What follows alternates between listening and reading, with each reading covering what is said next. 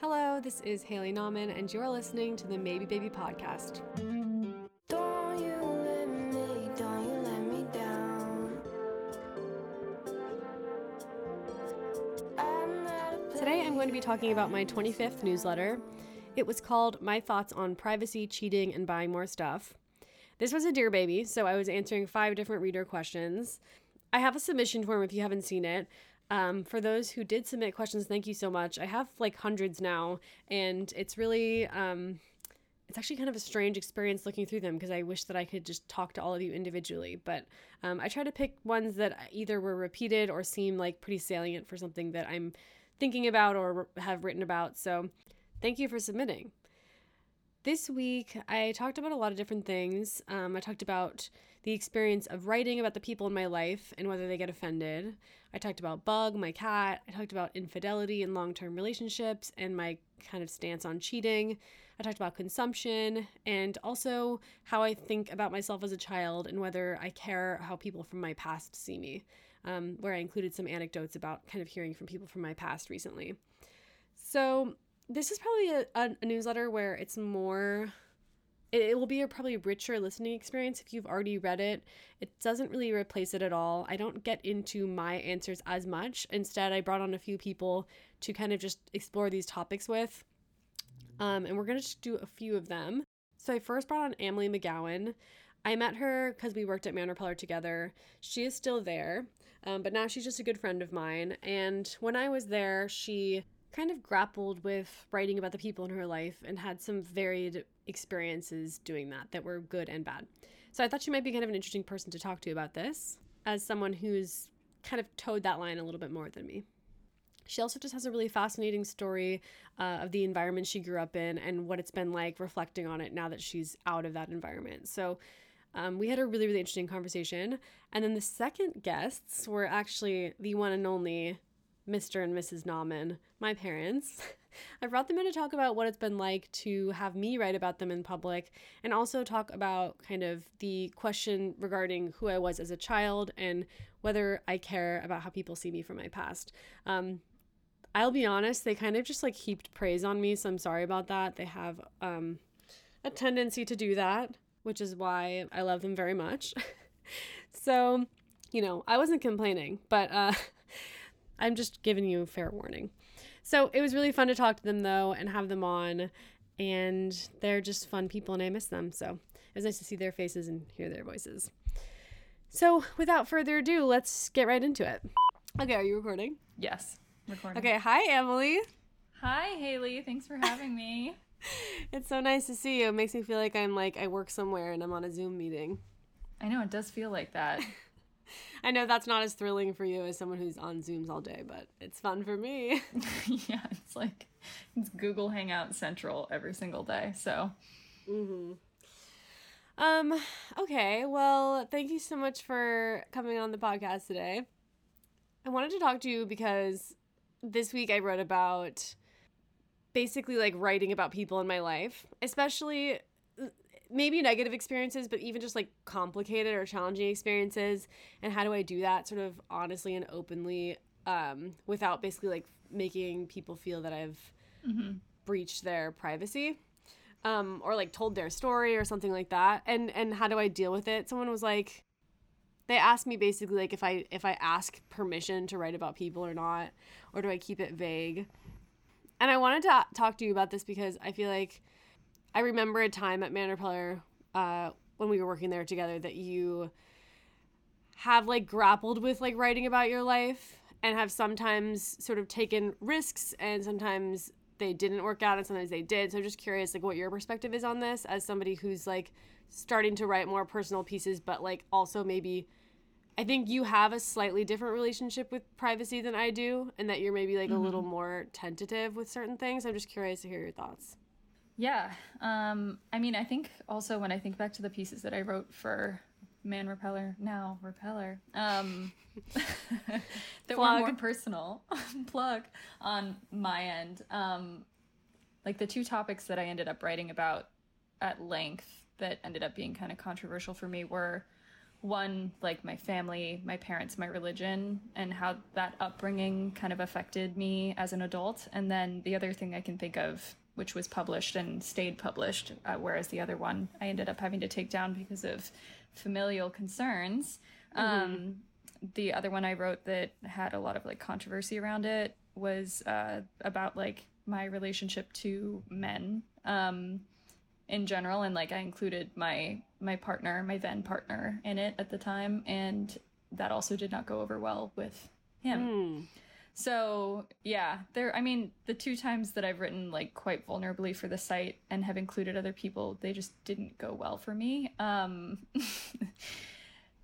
I guess the reason behind that in terms of like my family is that I just come from a pretty strict upbringing. My parents have like a lot of oversight in my life, even now as an adult, in ways that like I don't know, it's kind of like I've lived my entire life like in a way that is, I don't know, where I've been kind of like thinking about how all my actions will affect them, even as like a completely independent adult. Right. So when I wrote this one story that was kind of about like how do you assert independence after you like have lived in a family and like were raised in a family that was pretty like helicoptery. Was it like a question that somebody asked you that you were answering in an essay form? Yeah, it was an Ask MR. Okay, I see. TBT. And what was the exact question? Do you remember? It was somebody else had grown up in a religious environment, or was it more vague? So I think it was something like, how do I assert more like independence from my family who has had like a lot of, I don't know, has played a big role in my like adult life. And I was like, that resonates with me. Let me try. Yeah. Do you remember feeling nervous or like unsure about whether you should talk about your family, or were you sort of like, this is a good opportunity for me to like connect with somebody? Yeah, I mean, I kind of perceived like taking the job at Man Repeller as like an autonomous push for myself anyway. I was like, okay, there are going to be moments where I'm going to be more vulnerable and more public about that vulnerability than I would be anywhere else or in any other job. And I knew that going in. I think my parents to a degree knew it, but they thought that I was going to do that like in a way that would make them feel comfortable always and would never like transgress or like push the boundaries of what they would be comfortable having people know. Yeah. And so when I like heard about this Ask MR, I was like, oh, this is something that is really personal to me that I would love to talk about. I kind of wasn't thinking that my parents would actually like still be able to assert like dominance over me in this moment. Right. Or I was kind of thinking like, this is a great opportunity for me to like really feel this independence that I've carved out for myself and like be excited about it and share that experience with somebody else on how I have accomplished it. And then the like deep irony of the whole moment was that my parents asked for the article to be unpublished from site after it was published. Yeah, and can you like just I think I edited that piece actually of yours, right? You did. Yeah, you were really helpful. I don't remember that much about it. Like, can you give me like a minute quick like recap of what it was without feeling like you're like relitigating something you wanted to keep private? Yeah, no, I mean, for me, it wasn't something that I felt needed to be private, but it just, well, anyway, what it was basically me saying that I grew up in religion, Christian Science, that was like fairly restrictive in terms of like what it allows you to do. It kind of follows the same tenets as Mormonism insofar as like no sex, no drinking, no drugs, no coffee, no visiting doctors. Or no sex until like you're married? Yes, no sex until marriage. Okay, I was gonna say no sex ever would be pretty rude. Yeah, we're actually Shakers.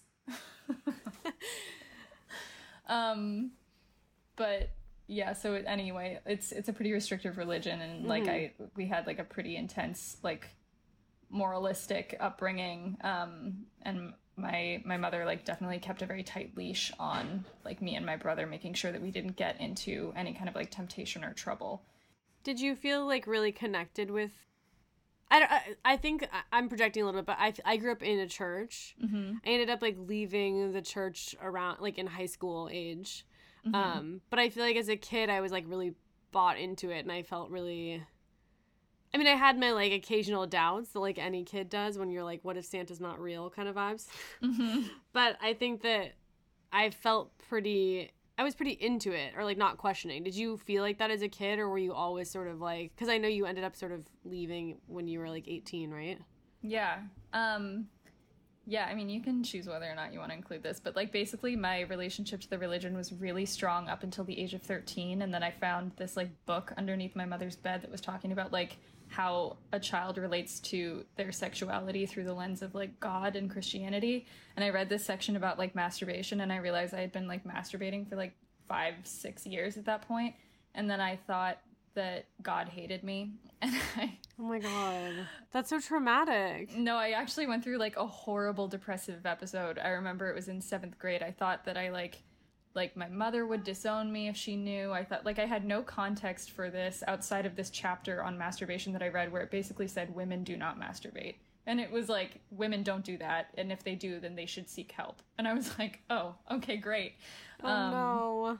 So I remember thinking at that time, like, God hated me. There was, like, I was out of the religion. Like, I thought about, like, selling my story to 17 magazine because I thought it was, like, torrid and crazy. I'm not kidding. I was like, I thought I thought I was the only girl on the planet who had masturbated for, like, 6 years by the time they reached age 13. So anyway, Emily, I would just like to offer, like, comfort. I feel like most girls that age, like, feel really alone and, like, it's wrong and bad. Yeah. I think yours was just, like, absolutely heightened. And I can't imagine thinking that you were truly, like, betraying God. Yeah. That sounds so scary. Yeah, it was. And then I stopped masturbating, and I was, like, very devout in the religion for, like, I want to say a year and a half. I didn't do anything. I was very committed to Christian Science. And then at some point I was like, fuck this. I, like, want to enjoy my life again. And I started masturbating. It's so weird that it's all around masturbation. Is that gross? I love it. That's, like, the symbol of your, like, secular departure. It literally is. Honestly, it's kind of powerful. Yeah. So I think it was, like, when I was 15 that I fully was just like, I am not committed to this church anymore. Like, if God sees me as, like, X, then, like, I don't want to be here anyway. Was it something outside that, like, something external that, like, pulled you out? Or was it just, like, an internal change where you're like, never mind, fuck this? Yeah, it was kind of like an internal change. I was just like, I don't want to live my life this way. There were other parts of the church, too, that I just, like, I felt like a weirdo not being able to, like, be in multiple sections of, like, biology class. Like, I would get pulled out of biology because in Christian Science you're not supposed to learn about, like, certain diseases because learning about them gives them power, like, mentally. So wow, so interesting. it was just, I felt like a weirdo in many ways, and so I just kind of wanted to not feel like a weirdo, and that's why I stopped. Yeah. So when you left for college, you went to, like, a small liberal arts college. Was that, like, a huge culture shock? Or were you, like, excited to feel, like, free or to live as you pleased? Yeah, I mean, it was really exciting. It was the first time that I drank. It was the first time that I ever, like, kissed someone beyond, like, a boy that I, like, clicked teeth with while trying to make out. And at age 16, that was, like, all I had done when I got to college. So it really was, like, I felt like an infant when I got there. Born anew, truly. But yeah, even when I was 18, I just, like, I told my mother that I wasn't going to be participating in the church anymore, and, like, I went to the doctor and I got all of my immunizations at that age. So that was, like, another weird thing. I was getting shots, like, every 3 months for a year. Wow, such an intense. I mean, I think a lot of kids go through, like, a type of rebirth when they leave their house, but yours was on another level. Yeah, it was definitely weird. But I think because I hadn't had exposure to any of those things, it wasn't like I went, like, absolutely buck wild. Like, I think my moral compass was so internalized in me that I felt like I couldn't do anything beyond, like, moderation for everything. Like, right. I drank and I threw up once and I was like, I'm not going to drink very much. I didn't like that. I mean, same. Yeah. Yeah. God. And then here I am now. But yeah, and then I got a boyfriend, and then I was like, this is what I'm going to do to like practice like my sexuality and experience my sexuality.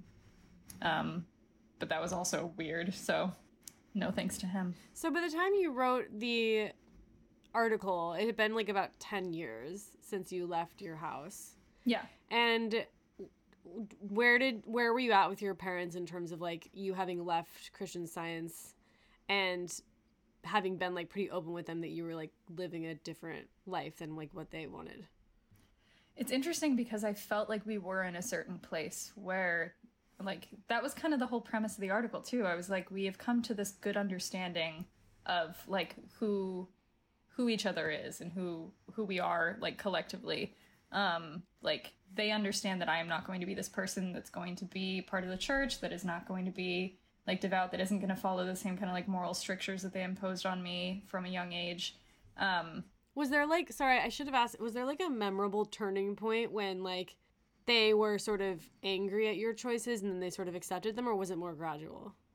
I would say even in college, I had this like really close lens on me, that felt like pretty intense. Obviously, I was living an independent life at college, like they couldn't watch my every move, but when they would find out about certain things, it was like the hammer would come down, and they would definitely be like, you know, we'll put you out of school if we hear more about like this kind of behavior from you. Okay. But I guess it wasn't really until I was making my own money that like they started to loosen their grip. Maybe because they realized they didn't really have anything to take away. Right. Yeah. At that point. And also, like, I have had a lot of really important conversations with my mom and my dad in the past few years. Like transformative ones where like, I mean, I've talked to my mom about the masturbation thing and she was like, oh my God, Amalie, if I had known that you were struggling with that, I would have helped you and told you that it was okay. And like, I remember like sobbing, like hearing that story, because that would have been like so important to me at that time because I was suffering so much. Yeah. And I mean, we've had a couple conversations like that where we just like, I don't know. I used to be so resentful of the religion, especially during those college years, and resentful of my parents for raising me with like in such a strict way. And then afterwards, we kind of had these conversations where I understood that they were just trying to protect me. Right. And that they had been raised Christian Science, right? Yeah, my mom was. And she was just... Oh, your mom, okay. My dad, too, actually. They both were Christian Scientists. Raised a little differently, but my mom was raised, like, with that very intense moral compass. And she just, you know, I remember her telling me, and she was, like, crying. She was like, I raised you the only way that I knew how. And that I would, like, a way that I was grateful for having been raised. So... Yeah. I wasn't trying to hurt you. I wasn't trying to make you miserable. I was just trying to, like, do the best that I could. And yeah.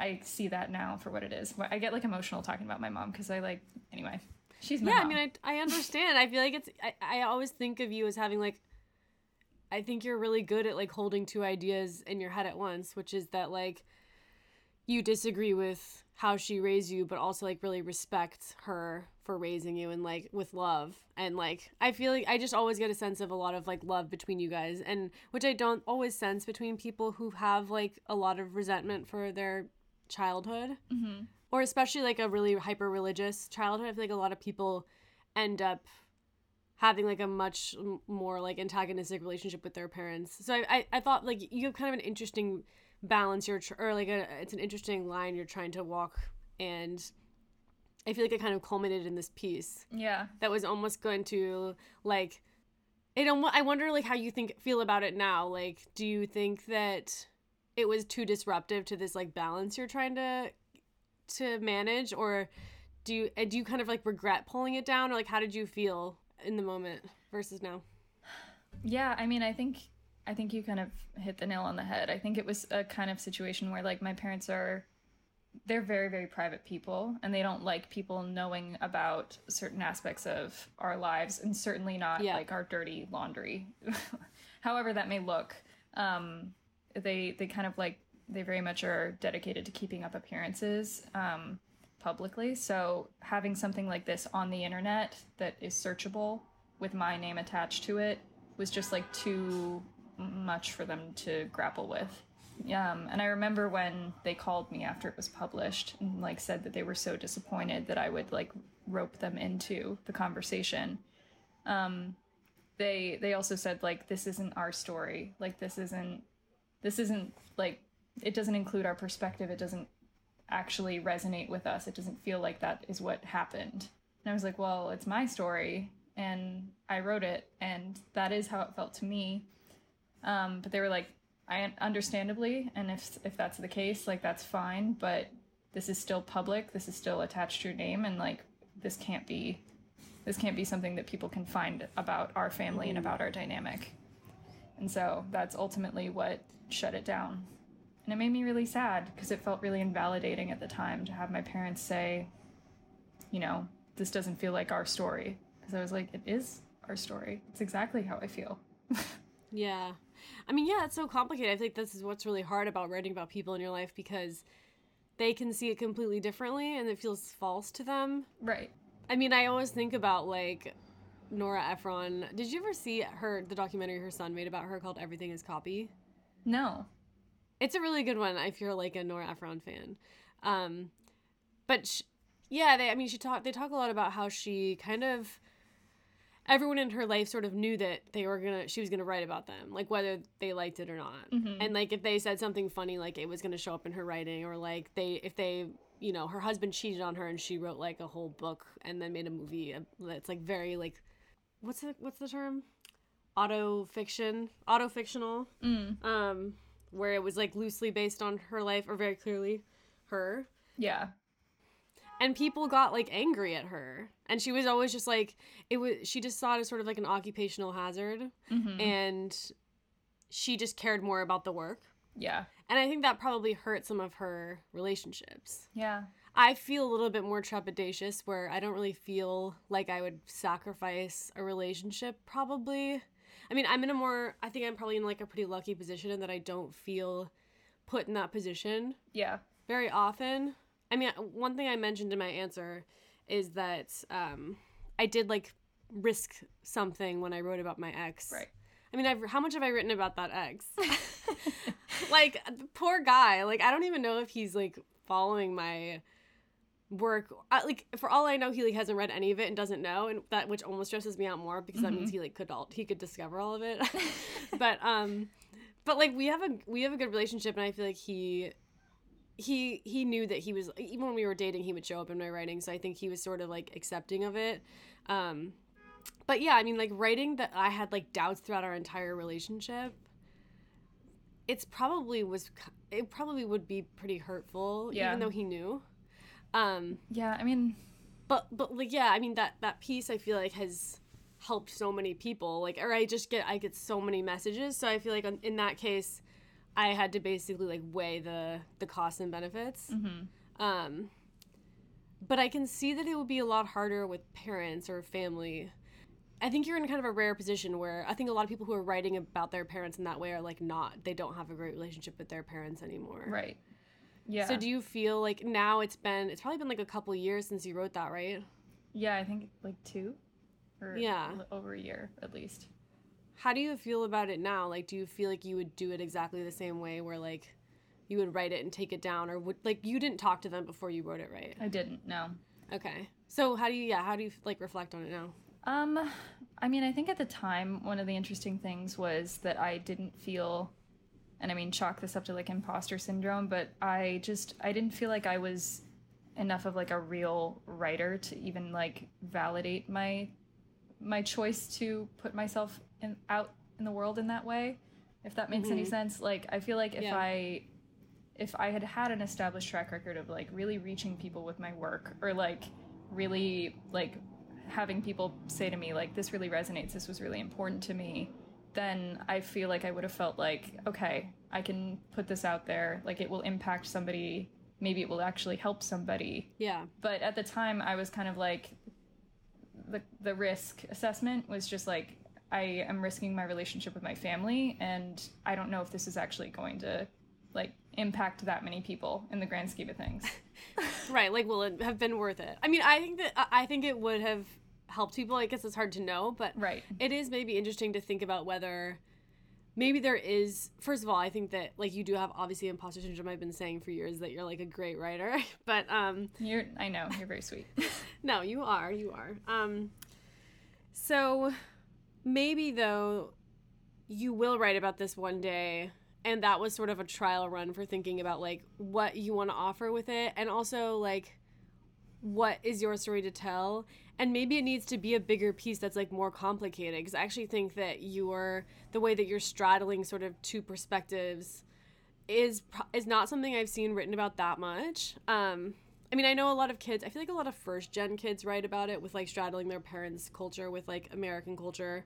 So you definitely see some of that, but it's such a complicated and interesting, like, emotional experience that I feel like maybe there is space down the road for something that feels more considered, and, like, maybe you've talked with your parents about it more, or feel like there's a way to do it that, I don't know, yeah, maybe considering this felt like such a monumentous moment, like, maybe it was just, like, too quick and, like, short, and maybe didn't give it the full space it needed or something. Yeah. I mean, sometimes I feel like there's so much misrepresentation of Christian Science as a religion, and I am deeply, deeply defensive of it, despite the fact that I have a very complicated relationship with it. Like, I even accidentally stumbled into this book by Amalie Friedland called A History of Wolves, and I didn't even know, sorry about my outside noise, but Amalie Friedland, History of Wolves, and I, like, didn't even know what I was getting into when I read it, and it turned out to be this story that was kind of about Christian Science, but it didn't, and every place and every time I've ever encountered Christian Science in, like, pop culture or fiction or anything, like, it's not a nuanced conversation, and it's never from people who were in the religion themselves. So it's kind of like everyone is always kind of presenting it as this, like, malignant thing where, like, children die because they, like, parents don't take them to the hospital, and, like, curable diseases are, like, not treated because of, I don't know, because of this, like, sinister religion. And it's just so much more complicated than that, and the religion actually has aspects to it that are really beautiful and things that I'm very grateful to have had, like, imbued in me from childhood. So anyway, that could be an interesting angle too, or I mean, like, thinking, like, adding a little more nuance, like, maybe even if it's not featuring your own story, like, I mean, I'm just, like, throwing around ideas, but it could be interesting for you to, like, talk to other people and get some of those experiences that, like, lend it more nuance, you know, like, sort of be a conduit for these stories instead of feeling like you have to lay your own out there. Yeah. Did you ever read Educated by Tara Westover? No. I've heard of that one, though. Yeah. I mean, actually, I don't think it's Christian Science. Now I'm trying to think of what it was. I'm going to look at it. Oh, it's Mormon. But I feel like there was some similar, like, anti-medicine. Mm-hmm. It sounds like some of the anecdotes you shared with me, I feel like, are similar. It's like a much more intense sort of experience than, like, the impression I've gotten from yours, but it's a good one where you sort of see the humanity in the people. Mm-hmm. But it doesn't feel like it does. I don't know if that's necessarily the most forgiving perspective. Yeah. But yeah, I feel like you should read that one. I'm interested in is it She Runs with Wolves, I said?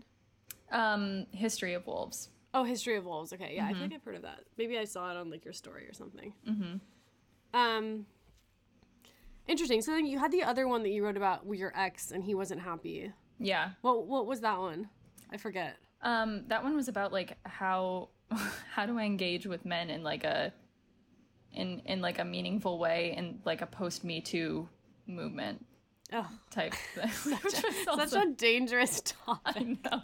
Honestly, you're brave for. I know, it's like the few times I try to, like, write about my, like, personal life, which I really don't do that often on Repeller. Like, I do these hard-hitting ones that are really controversial that, like, everyone is like, screw you. But anyway, my choice, whatever. No, well, you've had a lot of good pieces. Also, if you write too many light pieces, you're also, like, you're annoyed that you're writing too many light pieces. At this point, I'm happy being Fluffiana. Just you are really good at let me produce fluff. Levity. Yeah, no, that one he was just like, he specifically said to me that he did not want to be included in anything that I ever wrote. Kind of when... Oh, really? Yeah, when I took the job, he was like, please do not involve me in anything. I don't want to be involved. How did that make you feel? Or did you totally understand? Like, I would have been like, excuse me. I mean, because as you know, I like write about everybody all the time. Yeah, I don't know. It felt, I mean, it kind of felt similar to like what the kind of rules and restrictions my parents imposed on me insofar as like what I could write about. So it was just like another person that was like, don't write about me. So I was like, okay, if I ever write anything, it has to really just be about me. And like not about my life or abstractly about my life if it does relate to my relationships. But it has felt restrictive. I don't know. It has. It's not like a great feeling to have the people around you be like, I don't want you to talk about me or else like our relationship will be compromised. And it's a risk. Yeah. Yeah. It feels sort of manipulative or something. Yeah. If you're trying to like speak your truth or like, it's tough. I mean, it's tough. I feel like when you were writing those pieces, were you thinking about them reading it and like trying to write it in a way that was sort of fair and that would be forgiving? Oh, absolutely. Yeah, because I feel like you're the type of person who was like probably like overthinking it, and then to see that like it still wasn't enough is probably hard. I was shocked when my parents called me to talk about that one story that I wrote because I thought I was very generous in the grand scheme of things. Yeah, we had like a whole I kind of forget, but I feel like we had a whole paragraph where you were talking about like how important they are to you and like how much you love them and are happy that your relationship's better and stuff like that. Yeah, kind of the same stuff that I'm saying here. It's like the overarching message of it was like, I am grateful to them for everything that they have done and everything that they've given me, even if it was hard, like on the journey, you know? Mm-hmm. So it was weird to me that their immediate takeaway was, we've been criticized, we've been maligned, like, how could you do this to us? Because it was like, it just didn't take into consideration like the larger picture. Right. Do you see who's here? Baby boy. Oh my God, I'm so excited. Hi. Oh, I miss his face so much. I love him. I talk about him every day, Haley. I talk about him every day. I'm not kidding. Well, maybe we should talk about Bug really fast because... Do you want to? I talked about him in this newsletter. Yeah, I know. What lessons has Bug taught you, Emily, as his occasional babysitter? I actually think it's really hard to talk about because this is so dramatic. But Bug is just for people listening. Her hand is to her heart, and she's looking into the distance. I think Bug is just like one of the most special cats that I've ever encountered. And like we both know I'm a cat lover, yada yada yada. But like I just think that Bug is so special. Like where do you find a cat that will graze like occasionally throughout the day, doesn't overeat, doesn't like vomit often, like is just like docile and sweet, and like when you hear him meow it feels like angels are singing, and like it's and like is affectionate but not too affectionate, and just like in the right ways, and like has a face that is it looks like no one could have ever imagined a face like Bug's. So I don't know. It's like, I just think he's the perfect cat, and he's ruined me for all cats. It's like when you date someone, and you just are like, I will never find love like this again. That is how I feel about Bug.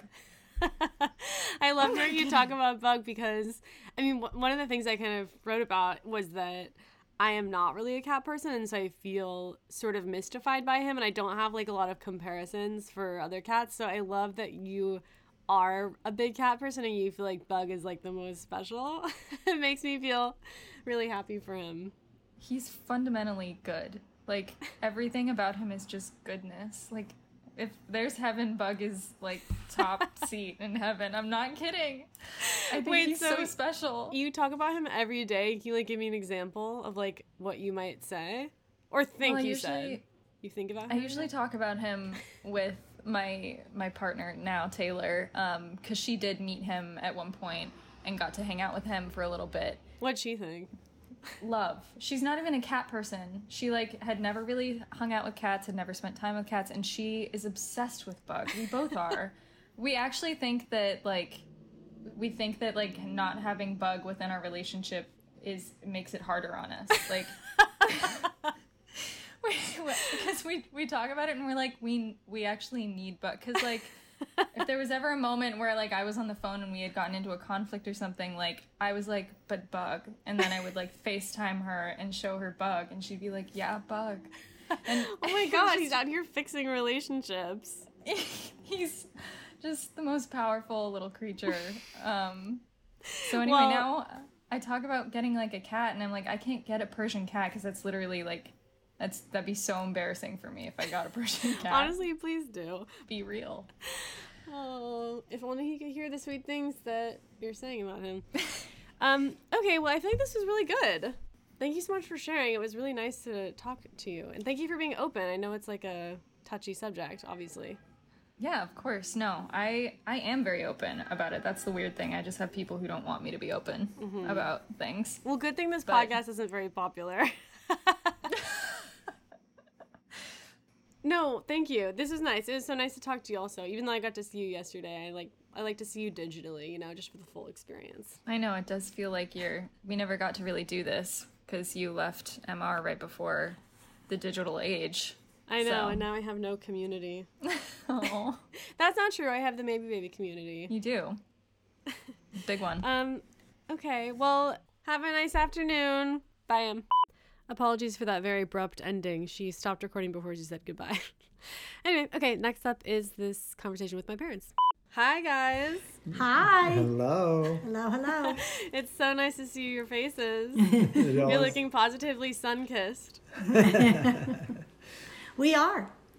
You guys have like really good lighting for all your FaceTimes, like full like front like sunshine straight on the face. You could have like a makeup tutorial YouTube. We face that big open window. You guys are all the way over in San Diego. Yes. And do you guys have anything to share about what you did today? Anything interesting? A fun fact? What's your vibe? We went to the acupuncturist. Oh, wait, for both of you? We both had treatment. He's going to try and help me with my left ear hearing loss. Oh, so you had to get it into like your face? It hurt. It hurt terrible. No. Yeah. What did you get it for, Dad? Your back? Yeah, I mean, this guy's really helped me. We're going to sound like a couple of nuts, by the way. Going to the acupuncture You might need to do that. But I got acupuncture once. Did I ever tell you guys about that? No, for what? I like this lovely woman like invited me to get it. I thought it was just a normal like facial, and I didn't like read the fine print that it was like an acupuncture facial. But then like when I got there, she was like asking me all these questions. I was like, oh, actually, I think we should just do like your body instead of your face. Like, it sounds like you, like, I was like really anxious when I went, and she was like, so do you have this? Do you have this? And I was like, yes. She's like, you sound like you're a complete disaster. Like, we need to fix everything. And like, I actually got really panicky. I was like really, really hot, and I felt like I couldn't move. And every time I moved, it felt like my muscles were like spasming. Yeah, it hurts. Yeah. Oh. Awful. Like every time people say, oh, acupuncture doesn't hurt at all. I'm like, yeah, I mean, that's bullshit. It actually hurts. does. It totally hurts. It'd be great. Anyway, okay, so enough of that. That's what we did for today. We went to the acupuncturist. Okay, well, that's kind of exciting. Yeah, More exciting than pretty anything I did today. Mm-hmm. We took her car in, too. Yeah, that's really good. I mean, we've had a long list of We've things been today. very, very busy. busy We went and today. picked up our vote masks. That's true. That's 3 things we've done. You went to what? We Oh, she's okay. For those listening, my mom's running off camera, scampering. She has some masks that say vote. Oh, vote masks. Okay. See? Oh, wow. Nice. Spreading the important messages while keeping everyone safe. So you're really our 4th item on the to-do list today, which is, it's only In a busy, 1:10. busy- I busy know. day. I couldn't believe I had to really schedule around your guys' happenings. As someone who literally has very little to do, I was happy to accommodate. Oh, well, yeah, did you hear me? Very, very unusual for us. Yeah. Well, okay, why don't we start out with, there's 2 questions I think would be interesting to talk about. The first being, like, the experience of having me write about my life, which sometimes includes you guys. Yes. I've been doing that probably, since for the last like 5 years or so. What's that been like from your perspective? Like, do you feel like there's ever been some discomfort or feeling like exposed, or that maybe like I told a story differently than you would have seen it, or anything like that? Sometimes you write things that I think, oh, that, I don't remember it like that. Like, but then I usually come full circle of like, who knows? Memory is not reliable, so my memory might be different. And, plus, whatever age you are that you take in the information forms your memory. So, I figure, if it's your memory, it's valid. And, you've never done anything where I don't feel like you've ever written anything that's made me be like, you've got to be kidding. No, don't do that. I mean, sometimes you mention other friends and stuff from things where I'm friends with their parents. I'm just like, don't do that. They might read it. Oh my God, I don't feel like I usually write about people correctly. Yeah, that just one. That one. I think I know what you're talking about. I'm just like, and I don't know who's listening or reading or whatever. So anyway, typically I don't feel like you write harsh stuff about us. I like reading when you write about our family. I think that it usually reflects kind of the whole, when we're all together, kind of how you kids are as you remember things. And, some things you remember them in a different light than we do. But I always like getting that perspective. I mean, every now and then, I squirm when you talk about how you behaved in videos. Well, that would be one thing, but no, I was actually going more to, sometimes your love life and stuff like that. I probably don't, I don't read as eagerly, but that's part of what makes Haley maybe baby. Yeah, that's definitely crossed my mind. Is that I think I remember feeling sort of. Getting to a point where I was just going to write whatever I wanted and not really care so much about who read it, or just feeling like I got to a point where different sides of me were sort of converging into something more solid, and I didn't feel like I needed to be a different person in front of you guys that I was in front of my friends or in front of my partner. Right. It's something I remember feeling sort of, there was definitely some risks inherent in that, because everyone is a little bit different in front of different people. So I feel like there's sometimes some awkwardness with that, but I feel like I really appreciated the fact that I felt a lot more known by you guys once you started reading my writing, or rather I started writing a lot. True, yeah. Do you guys feel like you started seeing me in a different light, or feeling like you knew me better? For sure. But oftentimes too, I laugh at, how it's evolved, having listened to you since you're tiny, with these emotions and figuring stuff out and always thinking. It's cool to watch what you've become. I'm not that surprised. You always really thought so deeply about things as a young child. I used to always sit in groups with people talking about how deeply you thought about things, and always made me laugh. Because you were, you were kind of, I don't know if I call it old soul, but you really were quite a thinker. I would say that it very little surprises me really about the analysis that you go through with yourself and your relationships and your life, and how you come to certain conclusions and decide on a direction. I mean, that's so Haley from when you were little. I mean, it's just it's more the same. It doesn't surprise me. We more marvel at your ability to articulate it. I think that's the one thing. I love how you articulate certain feelings or things that occurred in your life that we're familiar with. Yeah. That it's really fun to how you present it. Yeah. As I love to be complimented by my parents, so I'm lapping this up. Still my one goal, to make you guys proud. Well, it's still working on that one. It's still early in the podcast. That's right. Yeah, we'll have to put the critical feedback in the latter half. Yeah, I think that's interesting, because I would have thought that maybe I was sort of putting on airs around you maybe when I was younger, as to who I thought you wanted me to be or something, and that maybe there was this revealing, but maybe you guys were just no, this is who you've always been. It was more of a confirmation. Partly, but you've actually, all of your stuff that you've done, you often have, you've written stuff where it's changed my thinking, for sure. You've opened up subjects and things where I think differently of them now. Absolutely. As you've explored some of these things, it's really opened up my world. I feel like I've learned a lot from you with your writing. I would also say that I wouldn't say you're any different from anybody else. You went through phases, and, yeah. And, I mean, there were times when we looked at each other and said, whoa, and then it would kind of come back to, maybe the more normal trajectory. And we're like, okay, phew, Haley's back. Wait, I need an example. More so, I'd say my biggest thing that you write about where I am like, hey, no, like sometimes we sound so strict and like we were just so rigid. And whereas I would just oftentimes want to shout into the article, put a comment or something that says, wait a minute, this is a child who forced herself to stop sucking her finger because the dentist asked her to give it a try. I mean, after negotiation, so self-driven. There was a negotiation there where you said, he said, "Are you ready?" And you said, "Well, not this time." And you agreed to talk about it in 6 months, and then in 6 months he asked you if you'd consider stopping sucking your finger, and you said, "I'd try."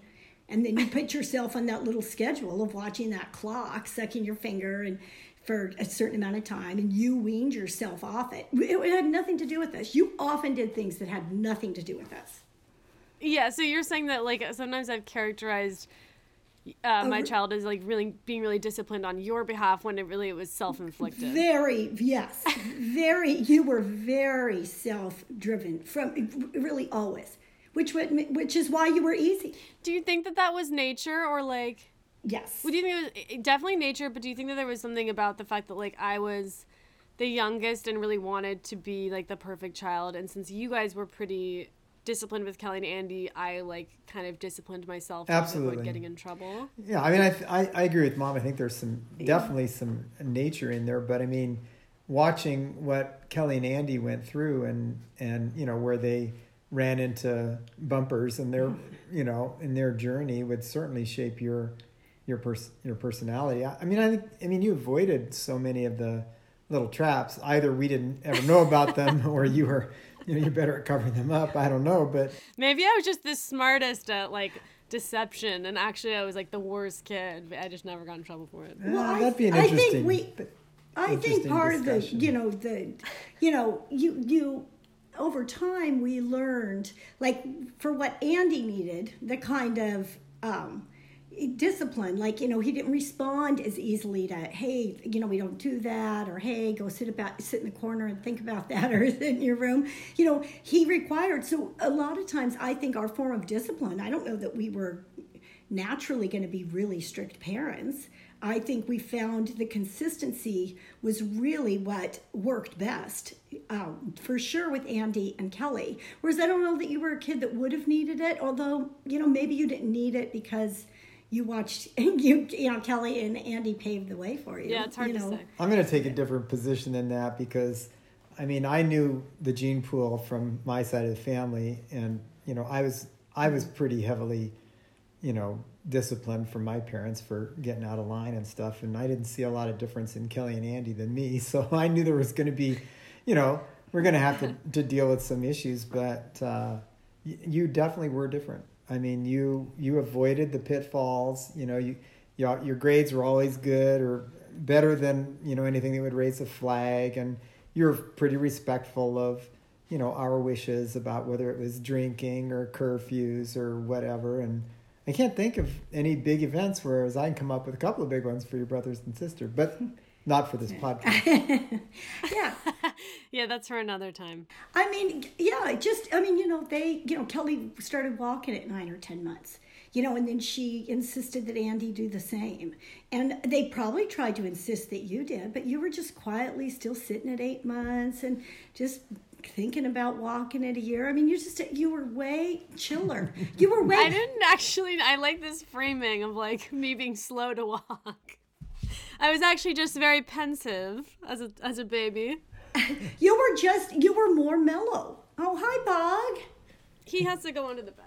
Sorry, baby boy. Bye, Bog. Oh, he doesn't smell fresh. Uh-oh. Oh, that's an interesting way to check and see why your cat doesn't smell fresh. That's where you gotta look, straight to the source. But anyway, yeah, I just think you were by nature, I think, a little mellower. Or maybe like I was kind of an introspective child. Yeah, always introspective. Hence That's that. interesting. I feel like that. I mean, we sort of segued easily into the other question I wanted to talk about, which is like, how much I think about who I was as a teenager and whether it's similar to now, which we've kind of maybe already answered. So you guys feel like there's been times where I kind of went off the path of who you expected me to be, but I tend to kind of come back to this central person that you've observed since I was a kid. I was writing, I don't know if you guys read the newsletter, right? Yeah. Yeah. Okay. My biggest, most ardent fans. The sweetest. Yeah, but anyway, I talked about this idea that there are certain parts of us that are sort of stable, even when we change kind of drastically through the years. Well, I actually think you just reminded me when you said that. Your story when you were, I swear, 6, maybe 7. We would have to look back at what Christmas card. You always were thinking about that. Mom, can we just once as a family go to the fortune teller? Where I am just like my childhood obsession. Why? Yeah. You always wanted to know the future. You used to always say things to me like, you're just so lucky that you already know what your life is going to be. Like, you just already know what it is. You've found who you're someone to married marry. to. Yeah. You just always were thinking like that from a really young age. So as you did it, as you got older and you would throw out these, things where I'm just like, oh, wow, I don't even know what to say about it. You always did that from very little age, and your need to write my famous little Beauty and the Beast paper that I carry around, Yes, where you noted that I might be a writer when I got older. Yes. Tell the story. I don't know why you've never printed that, where you tell me you're really upset and you need to write. And you wrote only capital H's, all your letters of your name in capital and lowercase. And they were like backwards. And they 25, were backwards 30 and forwards. of those letters was your writing. But that you felt the need to better. express at that 4. You were like, I think the note says you were 4. And I'm like, maybe we have a writer on our hands. So you had the need to put down your thoughts at a little age. It's definitely how I process. I mean, one thing that could be interesting for us to talk about is I feel like you guys watch me go through like a really big career transition or sort of like struggle with studying business and sort of going more towards the kind of straight business route and working in tech and stuff. And then obviously do like a huge leap. A lot of people ask me about like how I did that or like whether they should or how they can. And it might be interesting to hear your guys' perspective having watched because, Mom, I think when I was choosing my college major, you were like, are you sure you want to study business? Right. I tried to talk you out of it. And do you remember what you told me back? I was like, it's just the most sensible choice, right? You said, I really don't know what I want to do. And having a business degree is the most sensible choice. Mm-hmm. And then I kind of feel like on the other side, Dad, you were probably more encouraging of like that career. I remember when I was graduating and I was like, I want to go to art school. You were like, good luck. Well, I think he wasn't as yeah. I think we always had the philosophy that when you guys were going off to college, that you were going to college to learn and maybe gain competency at something that could support you long term. It wasn't just, hey, let's go see what this is all about and have a fun time. So I'm certain I encouraged you. I was more in the camp of fun time. Yeah, that was certain. That's right. It would have been a lot more fun, I'm sure. Although I didn't really feel like the three of you lacked for any fun at college. But no. I think the idea of being able to get a job after you get out of college is a good idea. And of course, we've bragged many times about how proud we were, the three of you guys, that you all got out of college and supported yourself and you didn't need mom and dad anymore. But I also think we probably had more than one conversation about pursuing your passion and maybe being able to do that once you had yourself established, you were a little bit older and you could afford to do it on your own time as opposed to doing it at putting off growing. I think for both of us, having independent adults was really high priority. Yeah. You know, I mean, we, you know, all through it, really that was a basic tenet, right? And you came by it more naturally, but we really wanted you guys to be independent. So that was, you know, and, you know, yeah, you like to write and you love to draw, you know, but it was hard to say, you know, how do you monetize that? Is that your passion or what? You didn't really have, I think we would have been really encouraging if you knew something you wanted to do. I don't think even dad with his philosophy would have said, no, you go the business route. I mean, if you're, I agree. Yeah, if you were driving hard toward it, it would have made sense. But I still remember we were at a furniture store with you and I Austin. totally remember what you were going to say. When you said you were going to look into copywriting positions in New York, I think, at the time, or maybe it was anywhere, I think. Anywhere. I think it was San Francisco, yeah. San Francisco, Yeah. you know, and I was like, wow, well, that'd be kind of interesting. And, you know, I mean, I kind of go back, you've always been very consistent in the things that you pursue over time. It just all comes out to that same trajectory. I mean, it really does. And I was just thinking this. What do you mean by that? So if you were to ask us which kid was more family oriented around holidays and stuff when she was younger, it would always be you, right? And what happened a couple weeks ago, we all got an email from you about getting the whole family together at Christmas. I mean, that's 25 years later, right? Or when we had the practical joke that Christmas morning, and we were all going to go fly to Denver. Who didn't want to? Who wanted to stay home and have Christmas with our family? You know, I mean... Families don't fly on Christmas. You've been the same person for 31 years. But also, when the copyright thing, when you said that, you didn't just, you know, throw it out, you know, out of nowhere. You said, you know, I'm saving my money.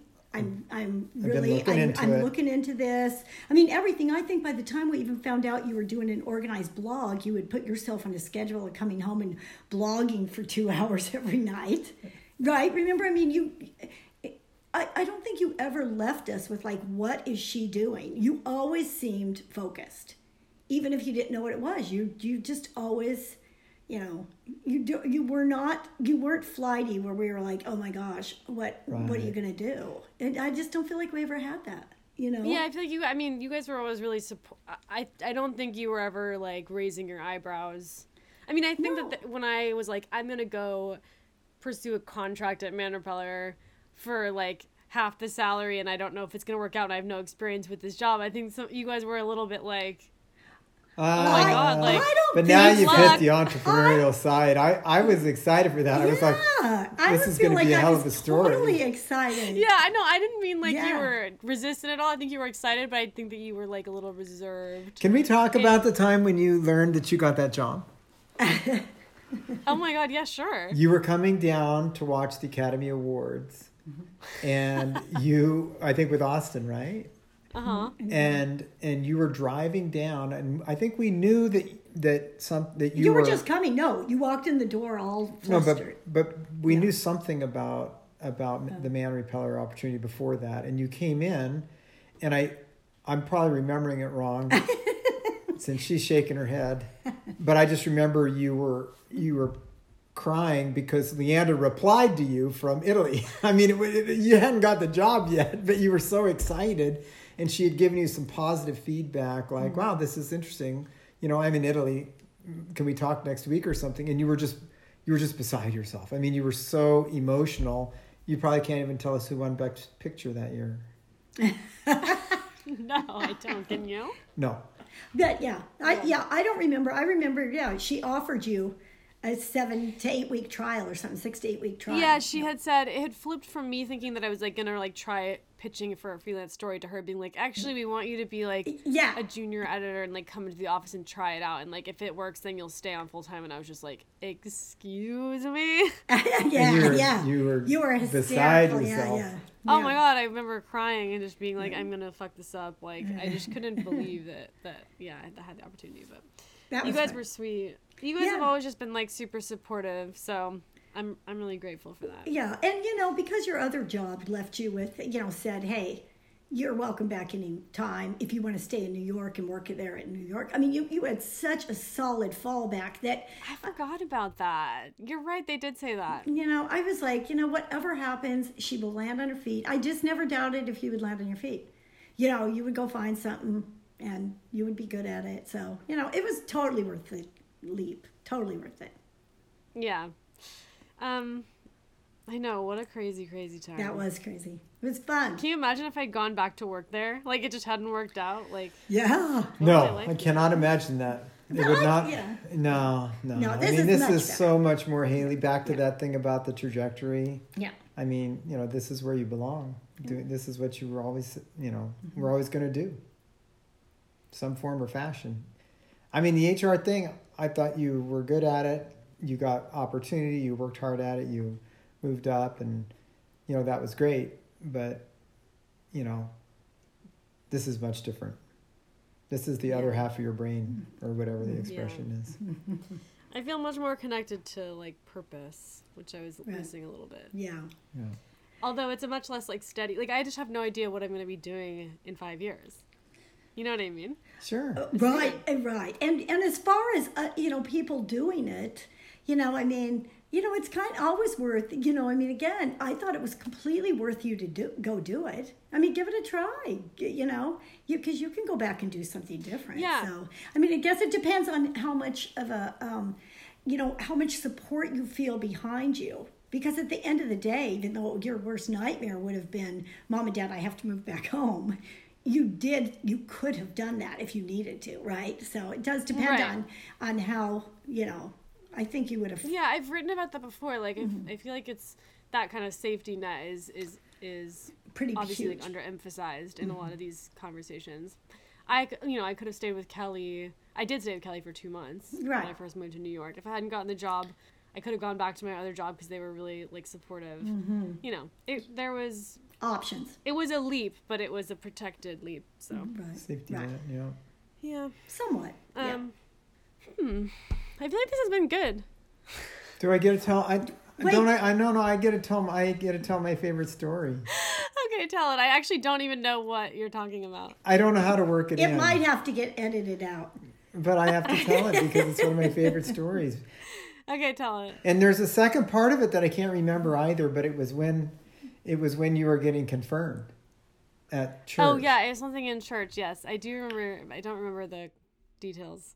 And we were all in that kind of a youth room, a pretty casual setting, and we had to stand up and tell a story or two about our kid.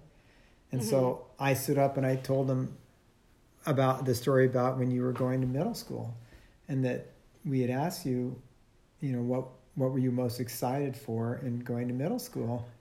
And you popped right back and said, "Oh, I'm most excited to have periods." He told that so I had to to an entire gigantic room full of people. It was so I horrified? fun. No, you were pretty cool about it. Oddly enough, your mom I'm was like, horrified. Why would you ever tell that story? Oh, it was so sweet. I just love that story. So anyway, I don't know. I didn't see an opportunity to work it into the podcast, so I'm just telling it now. Do you think everyone will know what like that means? I was excited to have like 6 different teachers throughout the day. Yeah, that's what you meant. You can qualify that. Yes. Just in case, I'm like, I don't know.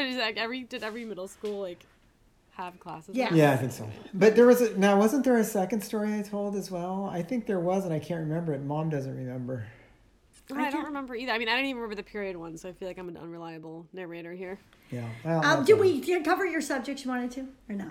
Yeah, I think we did. I actually wish we had more time to talk, but I'm like, we're already at an hour 15. Yeah.